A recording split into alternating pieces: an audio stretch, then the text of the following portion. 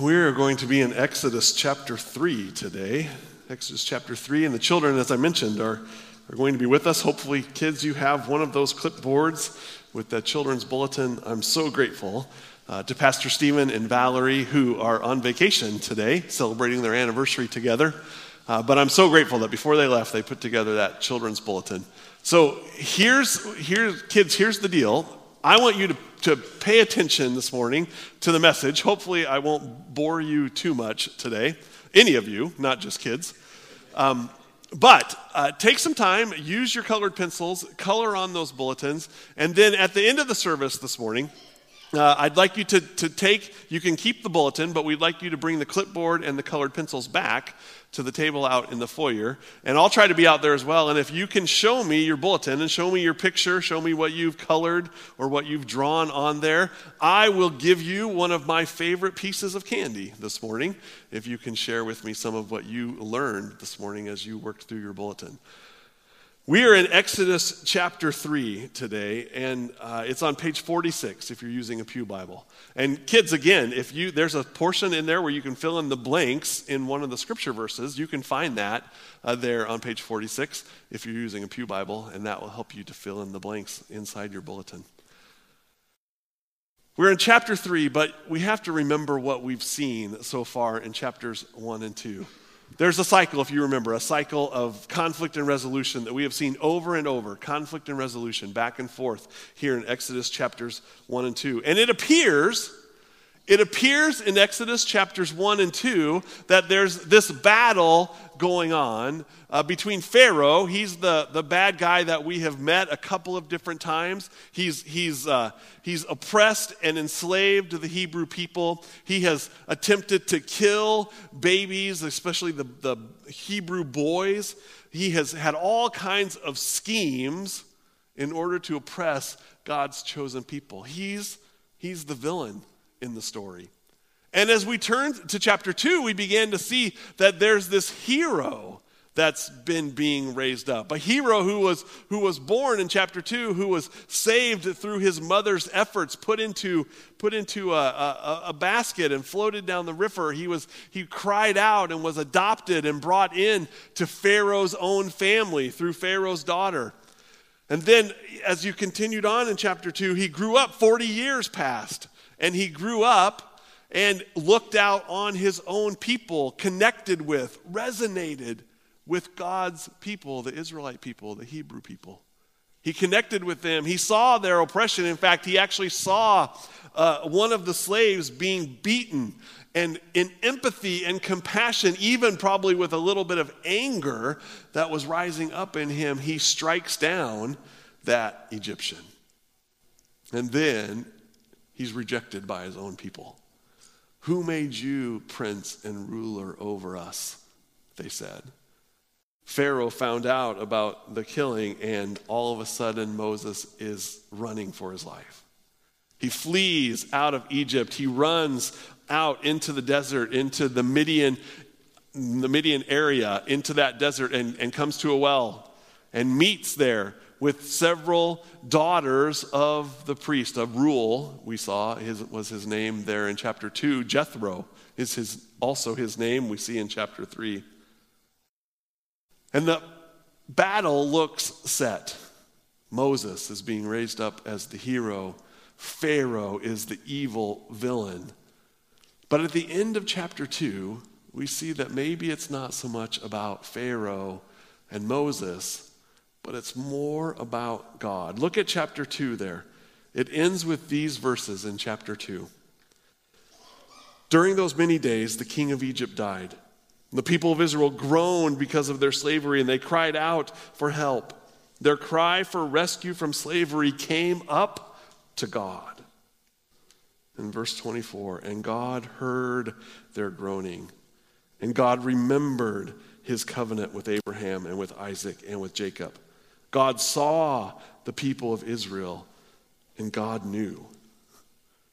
God heard, and God remembered, and God saw, and God knew. This story that we're looking at through all of Exodus is not really about Pharaoh, and it's not really about Moses. It's not even really about the Hebrew Israelite people. This story is about God. God heard, God remembered, God saw, and God knew. Moses, as I've shared with you once, as he is the author of Exodus, he wants the people who are hearing him share this, he wants them to remember these things, and he wants them to be able to look back and see that God, the God of creation, the God of Genesis, the God of Abraham and Isaac and Jacob, that God was working on their behalf even before they knew it. He wants them to be able to look back and to remember the way that God was working before their redemption, before their rescue. And I think he wants them to look forward. And that what's amazing about Scripture, what's amazing about the story of Exodus, as I've shared with you a couple times, is not only do these stories help us to remember what happened there, but they point to something that's going to happen in the future. Moses doesn't know how all of that is going to work. He doesn't know what's to come in the future. But as we read these stories that we've just looked at in Exodus chapter 1 and 2, we remember a child who grew up in wisdom and stature and was about his father's business. We remember a prince who left the throne room and condescended to identify with an oppressed and enslaved people. We remember a rescuer who was rejected by his own people. Who made you the king of the Jews? They asked him. We remember a redeemer who was tempted and tried in the desert for 40 days. We remember a Savior who felt alone and despised and forgotten and forsaken. We see how all of Scripture points to the ultimate redemption of God's people. God, while we were still sinners, sent Jesus. The hero of the story is not Moses. It's not about Pharaoh. It's all about God, and that's who we see here in Exodus chapter 3. God makes his first appearance. Let's read together in Exodus chapter 3. We're going to start in verse 1. Now Moses was keeping the flock of his father-in-law Jethro, the priest of Midian, and he led his flock to the west side of the wilderness and came to Horeb, the mountain of God. And the angel of the Lord appeared to him in a flame of fire out of the midst of a bush. He looked, and behold, the bush was burning, yet it was not consumed. And Moses said, I will turn aside to see this great sight, why the bush is not burned. When the Lord saw that he turned aside to see, God called to him out of the bush, Moses, Moses. And he said, Here I am. Then he said, Do not come near. Take your sandals off your feet, for the place on which you are standing is holy ground. And he said, I am the God of your father, the God of Abraham, the God of Isaac, and the God of Jacob. And Moses hid his face, for he was afraid to look at God. Then the Lord said, I have surely seen the affliction of my people who are in Egypt, and have heard their cry because of their taskmasters. I know their sufferings, and I have come down to deliver them out of the hand of the Egyptians, and to bring them up out of the land to a good and broad land, a land flowing with milk and honey, to the place of the Canaanites, the Hittites, the Amorites, the Perizzites, the Hivites, and the Jebusites. And now, behold, the cry of the people of Israel has come to me, and I have also seen the oppression with which the Egyptians oppress them. Come, I will send you to Pharaoh, that you may bring my people, the children of Israel, out of Egypt. I want to start, as we look at this passage, with what it doesn't tell us at the beginning of chapter 3. As I talked about last week in chapter 2, we start chapter 2 with this baby that's being born, and he's floated down the river, he's adopted into Pharaoh's family. And then we come to the next passage where it says he grew. And 40 years passed just in that little window that space between the lines in Exodus. 40 years have passed. 40 years where Moses grew up in Pharaoh's palace. 40 years where he learned all that he could through the Egyptian schooling. 40 years passed for Moses when he lived in luxury in the palace. And 40 years passed for the Israelites, who were oppressed and beaten down and enslaved by the Egyptians. 40 years had passed. And Moses rises up, he connects with his people, he strikes down one of the Egyptians, he flees for his life, he runs out to the desert in Midian, and then we come to chapter 3. And again, the space between the lines that we have here between chapters 2 and chapter 3 is another 40 years. You saw that on the screen this morning as Stephen shared the story in Acts chapter 7. Stephen the martyr says another 40 years has passed. Moses is now that baby that was born and put into the basket. He's now 80 years old.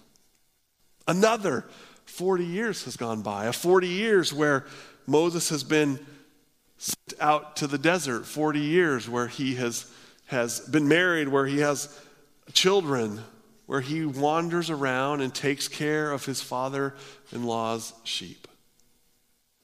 40 years where he has felt forsaken and forgotten and alone. And 40 years, another 40 years, where the Israelites, the Hebrews, have been beaten and enslaved.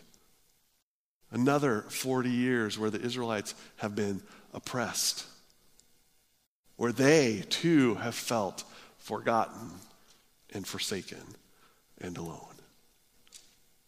And it's not just 40 years that they've been crying out for rescue. It's not even just 80 years that they've been crying out for rescue.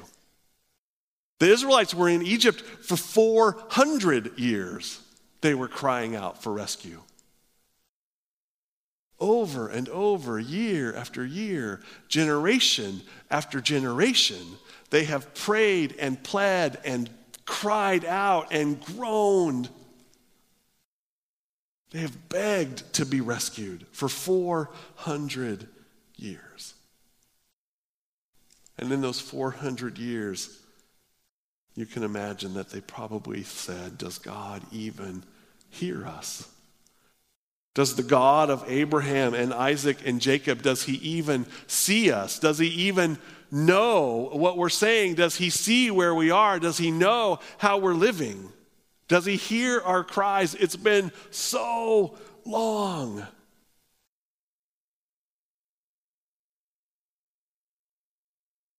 wasn't just the Israelites, I don't think, that feel that way. You and I have felt that way at times, haven't we? God, do you hear my prayers? I have prayed this for days, for weeks, for months, for years. I have prayed this for decades. I have prayed this for generations. God, it doesn't seem like you're hearing my prayers. It doesn't seem like you see me. It doesn't seem like you hear me. It doesn't seem like you know me. It doesn't seem like you remember me. Do you hear my prayers? It's here in Exodus chapter 3 where God makes his very first appearance that I think we have confirmation that he does, in fact, hear our prayers. That he does, in fact, see us and know us and remember us. He tells us that. He tells Moses that directly here in Exodus chapter 3. But he helps us to remember that we do want to continue to pray and continue to cry out and continue to plead and continue to look to our God, even when it feels like our prayers and our cries have not been answered. And I think we see several reasons why we can do that here in this scripture. Why can we continue to look and plead and pray and cry out to God? Because our God is like no other. And we'll see that as we walk through. Moses was keeping the flock of his father-in-law Jethro. He was a shepherd, wandering around, watching over the sheep in the wilderness, when he comes to Horeb, the mountain of God. This mountain is also Mount Sinai, as it's either the same mountain or it's in the same mountain range together, where the Israelites will return to this spot and God will speak to them as a group. He comes to Mount Horeb. And on that day, an ordinary day, in the midst of an ordinary day, an extraordinary thing happens to Moses. A bush is caught on fire, which maybe wasn't all that extraordinary to Moses as he wandered through the desert taking care of the sheep. But on this day, the bush does not burn up. It continues to burn, but is not consumed, we read here in Exodus chapter 3. Moses writes, telling the story of what happened to him. And we see in the midst of this story that our God is a unique and unrivaled God. We have a unique and an unrivaled God. Our God does things that no other God does. There is no one like our God, we read in Scripture. No one like our God. There is no other God like ours. He is unique. He is unrivaled. He is one of a kind. And Scripture, not just here in Exodus chapter 3, but Scripture is filled with all kinds of stories about God doing unexplained and unbelievable things. From Noah to Elijah to Jesus to Paul, we see all kinds of things in Scripture that are unexplained. Storms that do not act the way that they should act. Donkeys that talk in real human language. Pigs, seas, disease, clouds, axe heads. All of these things are unexplained. Even death itself does not act the way that it is to act. We have a unique and an unrivaled God. There is no one like our God. He does things that are unexplainable, like a bush that gets caught on fire and is unconsumed. Moses sees the bush. He sees the fire. He turns his head. In fact, he even gives a quote there. He says, I will turn aside and see this great sight. Why is this bush not being burned? Moses turns to see it. And when God sees that Moses has turned aside to see the bush, he says, Moses, Moses. Not only is our God unique and unrivaled, but our God is a personal God. This is the first appearance that we have of God. We've seen his name. We've seen Moses tell us that God remembered and saw and knew. But this is the first appearance of God on the scene. And in his very first appearance, in this angel of the Lord, fire that does not consume the bush, Moses turns, he sees it, and the very first thing that God does in this story is say, Moses, Moses. He calls him by name. He calls him by name. It's unfathomable that the God who created the universe, the God who has been orchestrating all of these things together, the God who's been orchestrating these stories in Exodus chapter 1 and 2, the God who's been doing all of those things, has been controlling every movement, every atom in all of creation. He shows up and says, Moses. Moses. We have a personal God who knows us so personally, so intimately. Even before we existed, Scripture tells us that God knew us. And he knows everything about us. He knows the number of hair on our head. He knows the thoughts that flash through our mind. He knows the moans and the groans that we can't even comprehend. God hears them and God knows them. We have a personal God who knows you intimately. God calls out of the bush and says, Moses, Moses, and Moses responds, here I am. Moses is given a personal call, and Moses replies with a personal response, here I am. It's the same reply.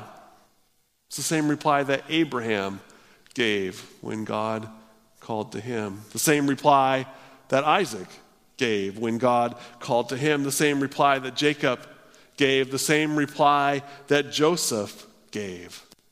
Here I am. Moses wants the Israelites to remember. But it's also the same reply that Samuel will give. It's also the same reply that Isaiah will give. It's also the same reply that Saul will give in Acts chapter 9. Here I am. We have a personal God who calls us personally, and a God who expects us to respond personally. Here I am, Moses replies. God comes directly to him, and Moses responds directly to God. Here I am, Moses says. And then from the bush, here's this. Do not come near. Take your sandals off your feet, for the place which you are standing is holy ground. In the midst of all of this, Moses comes in contact with this personal God who gives him this personal call, calling him by name, giving him this personal invitation, but then at the same time gives him this caution.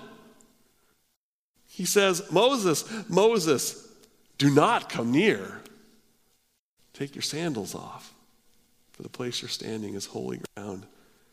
We have a unique and unrivaled God. We have a personal God, but we also have a holy God. We have a God who is set apart and perfect in all of his ways. We have a God who is sacred and righteous. We have a God who is sinless and perfect. We have a holy God. And so as God gives this instruction to Moses, he says, Moses, Moses, he has a personal relationship. I want you to come. But at the same time, I want you to know that while we have a personal relationship, there is a difference between you and me. I am holy, and this is holy ground. So don't come any closer. Don't approach. I am different than you are. We have a holy God. And Moses sees that holiness. In fact, it says at the end of verse 6 that Moses hid his face and he was afraid to look at God. Moses knew. Moses knew that God was holy, and Moses knew that he was not. God was perfect, and God was sinless, and Moses was not perfect, and Moses was not sinless. And there was such a disparity between those two that God says, don't come any closer. This is holy ground. We have a holy and perfect God, and we are not holy or perfect. We can cry out to God, we can look, we can cry, we can plead, we can pray to God over and over for 40 years, for 80 years, for 400 years, because we have a unique and unrivaled God, a personal God. We have a holy God, but we also have a living God. That's what God says to Moses in verse 5 when he says, don't come near, take off your sandals off your feet, for the place you're staying is holy ground. And he says, I am the Lord, I am the God of your father, the God of Abraham, the God of Isaac, the God of Jacob. I am the God of your father, of Abraham, of Isaac, and of Jacob. I was the God. I have been the God. I was the one who created the world. I am the one who breathed life into Adam. I am the God who has been from even before there was time. And I am the God of your father. I am your God. And I think the rest of the idea is that I will be the God. I was around before time existed, and I will be around when time ceases to exist. I am the God of your father, the God of Abraham, the God of Isaac, the God of Jacob. In fact, Jesus, when he's teaching in Matthew chapter 22, he refers back to this verse in Exodus chapter 3 to talk about God being a living God. In Matthew chapter 22, Jesus answered them, "You're wrong, because you know neither the scriptures nor do you know the power of God. As for the resurrection of the dead, have you not read what was said to you by God? I am the God of Abraham, the God of Isaac, and the God of Jacob." Then Jesus says this, "He is not a God of the dead, but a God of the living." And when the crowd heard it, they were astonished by his teaching. Jesus himself says we have a God who is alive. We have a God who is a God not of the dead, but a God of the living. We have a God who is alive. He's alive. And Moses, as he comes to this burning bush, as he gets this personal invitation and yet a caution, a personal invitation to come and a caution to stay back, hears as God says, "I am the God of your father, the God of Abraham, Isaac, and Jacob. I am a living God." But the best news of all of this, not only is he unique, not only is he a personal God, not only is he a holy God, not only is he a living God, but he goes on to say in verse 7 that he is a rescuing and saving God. Then the Lord said in verse 7, "I have surely seen the affliction of my people who are in Egypt. I've heard their cry because of their taskmasters. I know their sufferings, and I have come down to deliver them out of the hands of the Egyptians, to bring them up into the land."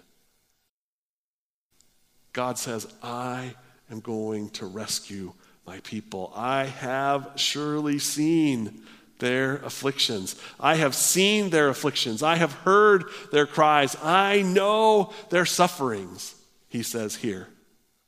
For years, for 40 years, for 80 years, for 400 years, they have cried out wondering, does God see? Does God hear? Does God know? Does God remember?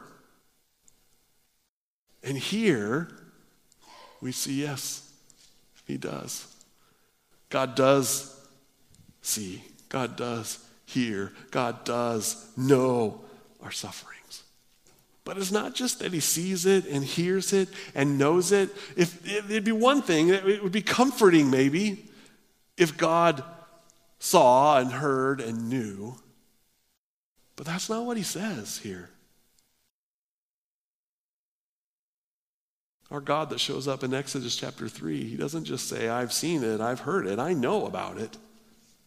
He says in verse 8, "And I have come down to deliver them." He's going to do it here in Exodus through Moses. Moses is the rescuer. Moses is the one who God will use to lead his people. And he even says, he goes on to say, I'm going to bring them to a good land, a broad land, a land of milk and honey. He also says, this is interesting, he says, I'm going to bring them to a place of the Canaanites, Hittites, Amorites, Perizzites, Hivites, Jebusites. There's this land that we're going to bring you to, but there's already a lot of people there. There's going to take some work that he's going to command them to do. God doesn't just, though, see and hear and know. He says, I'm coming down to deliver. We have a rescuing God, a saving God. He came down to visit with Moses in Exodus chapter 3 to call Moses. But he comes down later in the person of Jesus. We can continue to cry out to our God because he's unrivaled and unique, because he's personal, because he's holy, because he's living, because he's a saving God. We can cry out because he has already come as a rescuer and a redeemer for us. In fact, here in Exodus chapter 3, many scholars would say that the angel of the Lord who appeared there at the very beginning, the angel of the Lord that comes in this burning bush, that the angel of the Lord that shows up in that phrasing in the Old Testament is Jesus. It's the person of God that comes in those moments, the pre-incarnate Jesus. But Jesus doesn't just come in Exodus 3, he comes again. While we were still sinners, Jesus comes. And he's unrivaled in what he can do. No one can do what Jesus does. He comes in a personal way where he calls and connects with people in a way that they never expected and they could not understand. Jesus is holy in the way that he lives, perfect and sinless and sin-free and righteous. Jesus is alive. He is God-made man who lives on earth and then is not alive, is dead, and then is alive again and raised back to life. Jesus, our rescuer and redeemer, is sent to redeem his people, to rescue a people who are enslaved and lost and dead. And God has sent his Son so that we might be redeemed. The worship team is going to come, and we're going to sing together and close this morning. The story of Exodus is a story of God working and redeeming and leading his people out of Egypt, out of slavery, but it's more than that. The God who calls Moses, the God who redeems the Israelites out of slavery, it's the God who sends Jesus. It's the God who answers as we call out on the name of Jesus. He is your God and my God. He is our hope as well. The hope of the Israelites as they cried out to God is the same hope that we have this morning. Stand with me as we worship together at the end.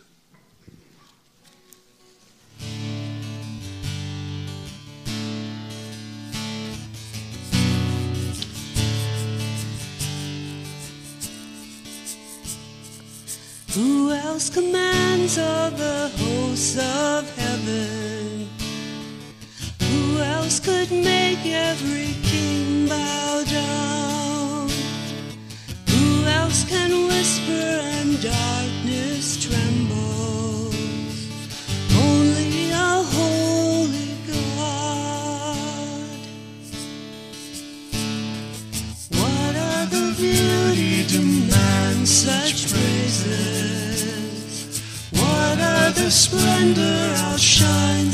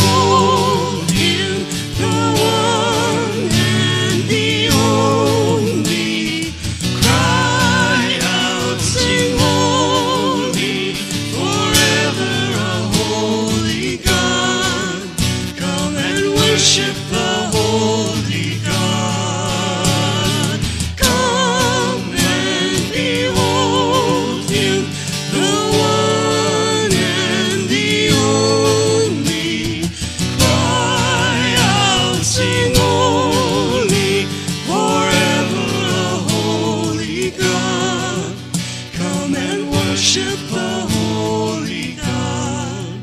Come and worship the Holy God.